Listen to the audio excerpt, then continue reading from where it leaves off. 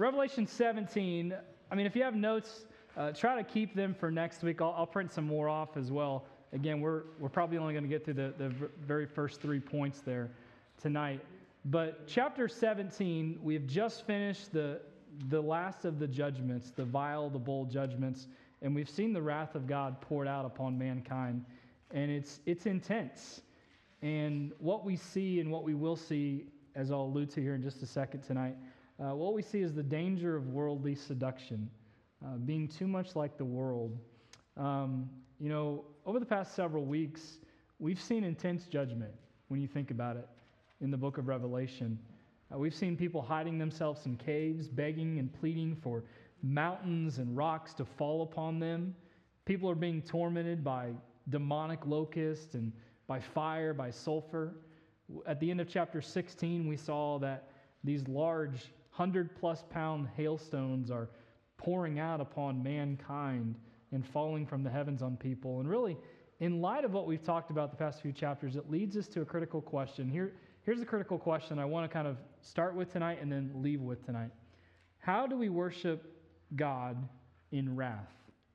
How do we worship God in wrath? Because when we think of God sometimes, and I think I alluded to this a few weeks ago, but when we think of God, we don't necessarily think of a God of wrath. We think of a God of mercy, a God of grace, a God of love, a God of kindness. And it's hard to sometimes wrap our mind around a God that is also a God of judgment, a God that pours out his wrath. And really, it's really challenging to fully comprehend the wrath of God. And what's even more interesting or challenging in this whole picture of Revelation, back in chapter 6, we saw Christians who had been slain for the word of God, crying out for God to show his judgment, to pour out his wrath upon those that dwell upon the earth. They were asking God to do this, and in view of worshiping God as he does this, how do we worship God in this wrath? And this is challenging to think about it. In the very middle of the destruction, the wrath of God being poured out, we have scenes from heaven, and really they are songs of worship. I want to show you a couple. Back in chapter 15, verse number 3, the Bible says, "And they sing the song of Moses." So in the middle of it all, we have this view from heaven where they are singing a song of praise, of worship to God in heaven. They sing a song of Moses, the servant of God, the song of the Lamb, saying, "Great and marvelous are thy works, Lord God Almighty. Just and true are thy ways, thou King of saints." In chapter 16, verse number 5, "And I heard the angel of the waters say, Thou art righteous, O Lord, which art and wast and shalt be, because thou hast judged thus." Verse number 7, "And I heard another out of the altar say, Even so, Lord God Almighty, true and righteous are thy judgments." Even in the midst of all the destruction, worship is still going on around the throne. And we even see it later on in chapter 19, verse number 1, after Babylon the Great has been destroyed and that system of the world is destroyed. Chapter 19, verse 1, it says, "And after these things I heard a great voice of much people in heaven saying, Alleluia, salvation and glory and honor and power unto the Lord our God, for true and righteous are his judgments," talking about his judgments upon mankind. "For he hath judged the great whore, which did corrupt the earth with her fornication, and hath avenged the blood of the servants at her hand." Again, it's hard to comprehend worshiping because of wrath. And before we dig into this chapter, I just want you to understand a couple things. How do we even do that? Well, there's 3 very important things that we have to understand. First of all, we have to start with the high view of God. Write that down. We have to start with the high view of God. What I'm talking about, this speaks to what we saw back in chapter 15. It speaks of God's greatness, of his goodness. And what we learned throughout Revelation and through chapter 15 specifically is that God is sovereign, which means he is in control over all things. God is feared by all. He is glorified above all. He is holy in his attributes. He is righteous in his ways. He is loving towards all creation. And in order to really fully comprehend God, listen, in order to fully comprehend God, we have to start with the high view of God. And what I've seen in my own life sometimes is that my view of God isn't that high. I don't view him for the eternal being, the eternal creature, the sovereign creature that he is, the one that rules over all things, that is in control over all things. So the first thing we have to do is start with the high view of God. Second thing we have to do is this. We then have to move to a humble view of man. I think what we do sometimes is we put man higher than what man needs to be. In the sense of, here's what I mean. All of these bowls, these vials, these judgments from Revelation 16 and previous chapters, along with the seal and the trumpets, and the visions, the letters, they graphically depict something very important. They graphically depict the depravity of man. Man is fallen. Mankind has rebelled against the holy God. And the wickedness of men and women upon the earth. And the thing that I think I've said many times over that really stands out to me, and really it breaks your heart when you think about it, with all of the judgment that is being rained down upon the earth in the end times, here in Revelation, when John has given us this vision, there are still hundreds of thousands and probably even millions that say, you know what? Forget you, God, basically. And they don't repent. They fail to repent. They fail to turn from their wickedness and see that this is a supernatural being that is allowing this to happen, and yet they still choose to reject Christ. You see, no matter how often God gave them opportunity to repent, so many of them still rebelled. And I wrote this down earlier today, but the measure of sin is determined by the magnitude of the one who is sinned against. The measure of sin is determined by the magnitude of the one who is sinned against. Think about this. If you sin against a log, you're not going to be guilty, right? It's a log. If you sin against a man or a woman, then you're going to be absolutely guilty. But ultimately, if you sin against an infinitely holy God, you are infinitely guilty. And we have to understand that we have to have a high view of God. We have to move to a humble view of man. We have created these pedestals that we've put men upon, mankind upon, but mankind at its best is a fallen creature. Because of sin that has come over humanity back in the Garden of Eden. But then the third thing, really kind of, again, just understanding of this whole book of Revelation. When we have the right view of God, when we have the right view of man, then it leads us to this. We land on the hope of the gospel. You see, the more I've studied this great book, the more I've realized what it's about. It's about the end times, but it's about the gospel going forward. It's about the gospel continuing to be proclaimed throughout all the world. Revelation speaks of God's love. It speaks of His grace.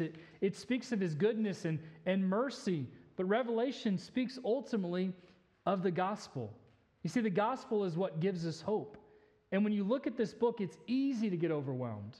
But the more I've read it and the more I've studied, the more I've found hope in Jesus Christ. And I hope you found hope in Jesus Christ by studying it. And in understanding this, kind of by way of transition, and we'll kind of close with this here in just a second. But in understanding this, we transition into a new section of chapters that once again is extremely applicable to the church and Christians today. C.J. Mahaney says in his book entitled Worldliness, he says this: today the greatest challenge facing Bible-believing American Christians is not persecution from the world, but seduction by the world. I may have it in your notes, but let me read that again. The greatest challenge today facing Bible-believing American Christians is not persecution from the world. You know, a lot of times we think, well, the world is persecuting us, and especially with some of these new laws that are hopefully not going to be signed into, but they might be signed into law, this Equality Act and things like that. It's wicked. But sometimes we think, the greatest threat is persecution from the world. But really the greatest threat to Christians is seduction by the world, being seduced by the world. Charles Spurgeon, in his day, he said words that really are apt to our day. He said this: I believe that one reason why the Church of God at this present moment has so little influence over the world is because the world has so much influence over the church. Yep. He said, put your finger on any prosperous page in the church's history, and you will find a little marginal note that says, in this age, people could readily see where the church began and the world ended. But here's the reality where we are today in 2021. The reality is those lines have been blurred. And it's difficult to decipher where the church begins versus where the world ends.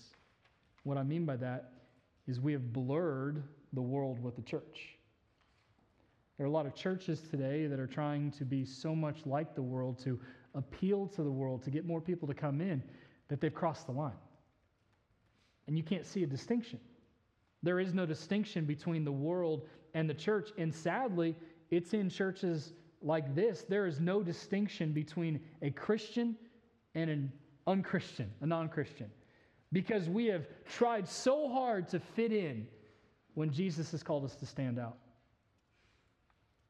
And study after study shows that our lifestyles as professing Christians look just like the world around us. You see, we are just as materialistic. We are just as sexually immoral. We are just as self-centered as the world. Many people in the church are no different. No different. And that's harsh, but it's true, isn't it? And I would never do this, but literally, I could point out people, not even necessarily in this church, but I've grown up a long time in ministry.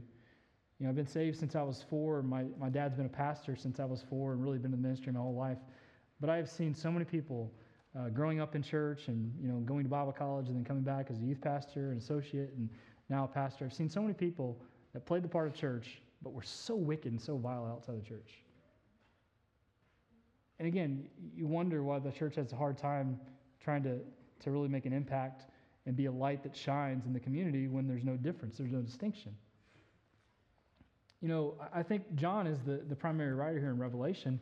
He's given us this vision that he got from Jesus. And here's the reality, that John is trying to help the 7 different churches there in Asia Minor, but he's really trying to help us as well. And in some of his epistles, in 1 John especially, he was very poignant in some of the things that he said.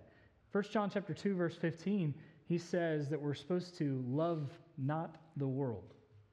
Now, I know we have a hard time understanding things sometimes, and that's my sarcasm coming in. But what does love not the world or don't love the world mean? Somebody explain it to me. Yeah, don't do the things of the world. But yet, that verse, love not the world or don't love the world or the things in the world, he was basically pretty emphatic, period. That's it. You know, he was calling the church to be different. He was calling the church to look different. You know, here's the reality before I continue on with that passage. Our schedules should look different than the world. Our spending should look different. Our marriages should look different. Our parenting, our purity, our possessions, our love, our lives should all look different from the world, should they not? They should. Not for the sake of being different, but because we love God more than we love this world. So what does it say of us, myself included, when our life doesn't look different than the world? I do love God, though. But if we truly love God the way that He loved us, we would love the things God loves and hate the thing God hates, right? And right after John tells them to, hey, forsake the world, be different, don't love the world, he makes another bold statement. He says, if any man love the world, the love of the Father is not in him. I mean, these are verses that many people have memorized, 1 John 2, 15 through 17. Again, that's a poignant verse. If any man love the world, the love of the Father is not in him. The desires that we often have inside of us have nothing to do with the Spirit who resides within us.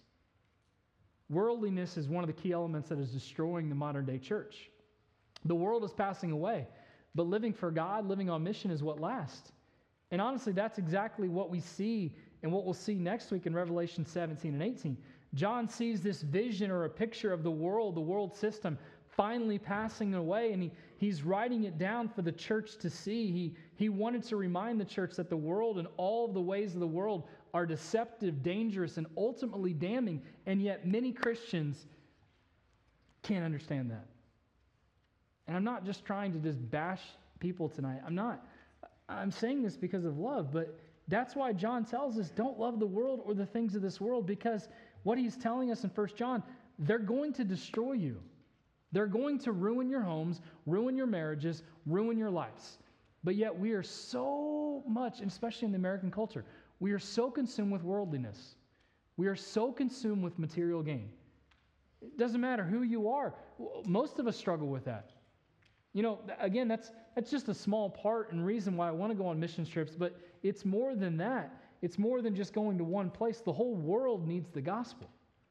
And yet we have so much in America, and many of us, we want more. It's what we have is not enough. I need more. I have to have more. And yet there are so many people that have nothing, and really what they need, it's not necessarily more food. They need the spiritual food that we have that we're supposed to give them. I told my wife and I told my parents, honestly, I would love to take 4, 6, 8 mission trips a year just to share the gospel, because as a preacher, the thing that it does for me, it's so difficult in America sometimes. And I'm not trying to make an excuse, but it is so difficult because we have so much. And we're so materialistic that, like, man, I don't need that God stuff. I don't need that gospel stuff.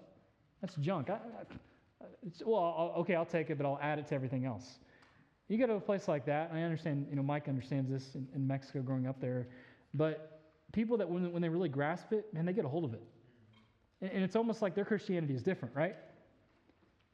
And as a preacher, you love to see that. You want to just, as you preach the message, you want people to just hunger for it and then take it with them. Church, this is what we need to hear. What John is going to be telling us in Revelation 17 and Revelation 18, what he told the church in 1 John. Again, let me just read them, because I know I'm going to mess it up. But love not the world, 1 John 2:15. Neither the things that are in the world. If any man love the world, the love of the Father is not in him. For all that is in the world, the lust of the flesh, the lust of the eyes, the pride of life, is not of the Father, but is of the world. And the world passeth away, and the lust thereof. But he that doeth the will of God abideth forever. You're going to go back to living on mission. If you want to live on mission, you're going to do God's will. That's what lasts. Living for the world and the world system is not going to last.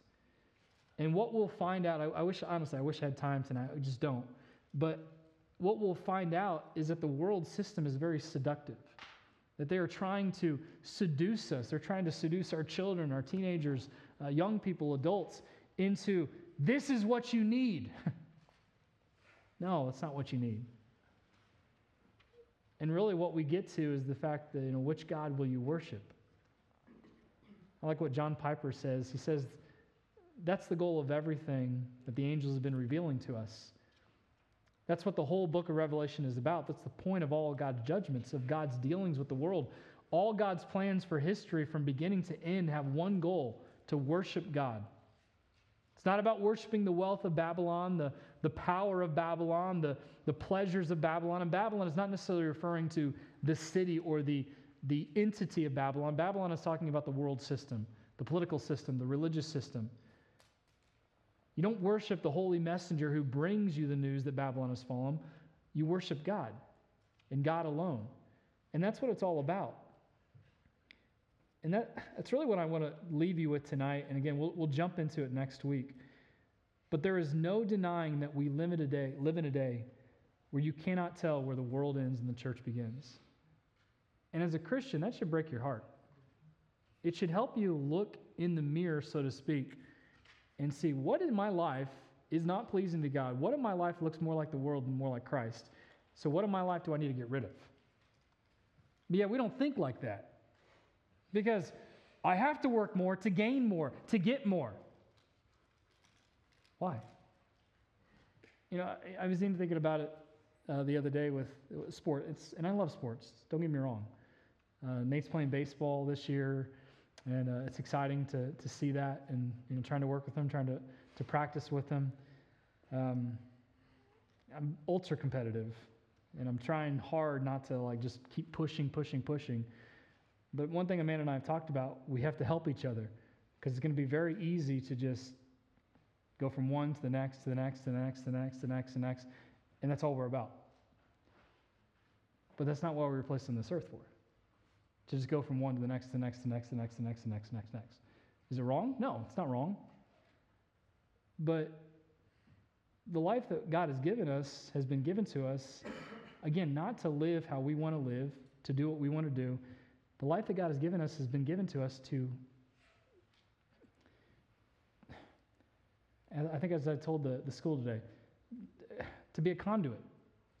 The love, the grace, the mercy that God has poured into us should be pouring out from us.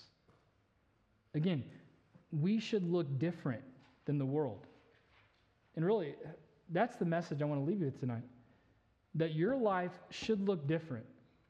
Your schedule, your spending, your marriage, your parenting, your purity, your possessions, your love, your lives, all should look different. Not for the sake of being different, but because you love God. And you don't love the ways and things of this world. As John clearly says and poignantly says, if you love the world, then the love of the Father is not in you. But I love God. But how can you love God and love the world at the same time? It's impossible.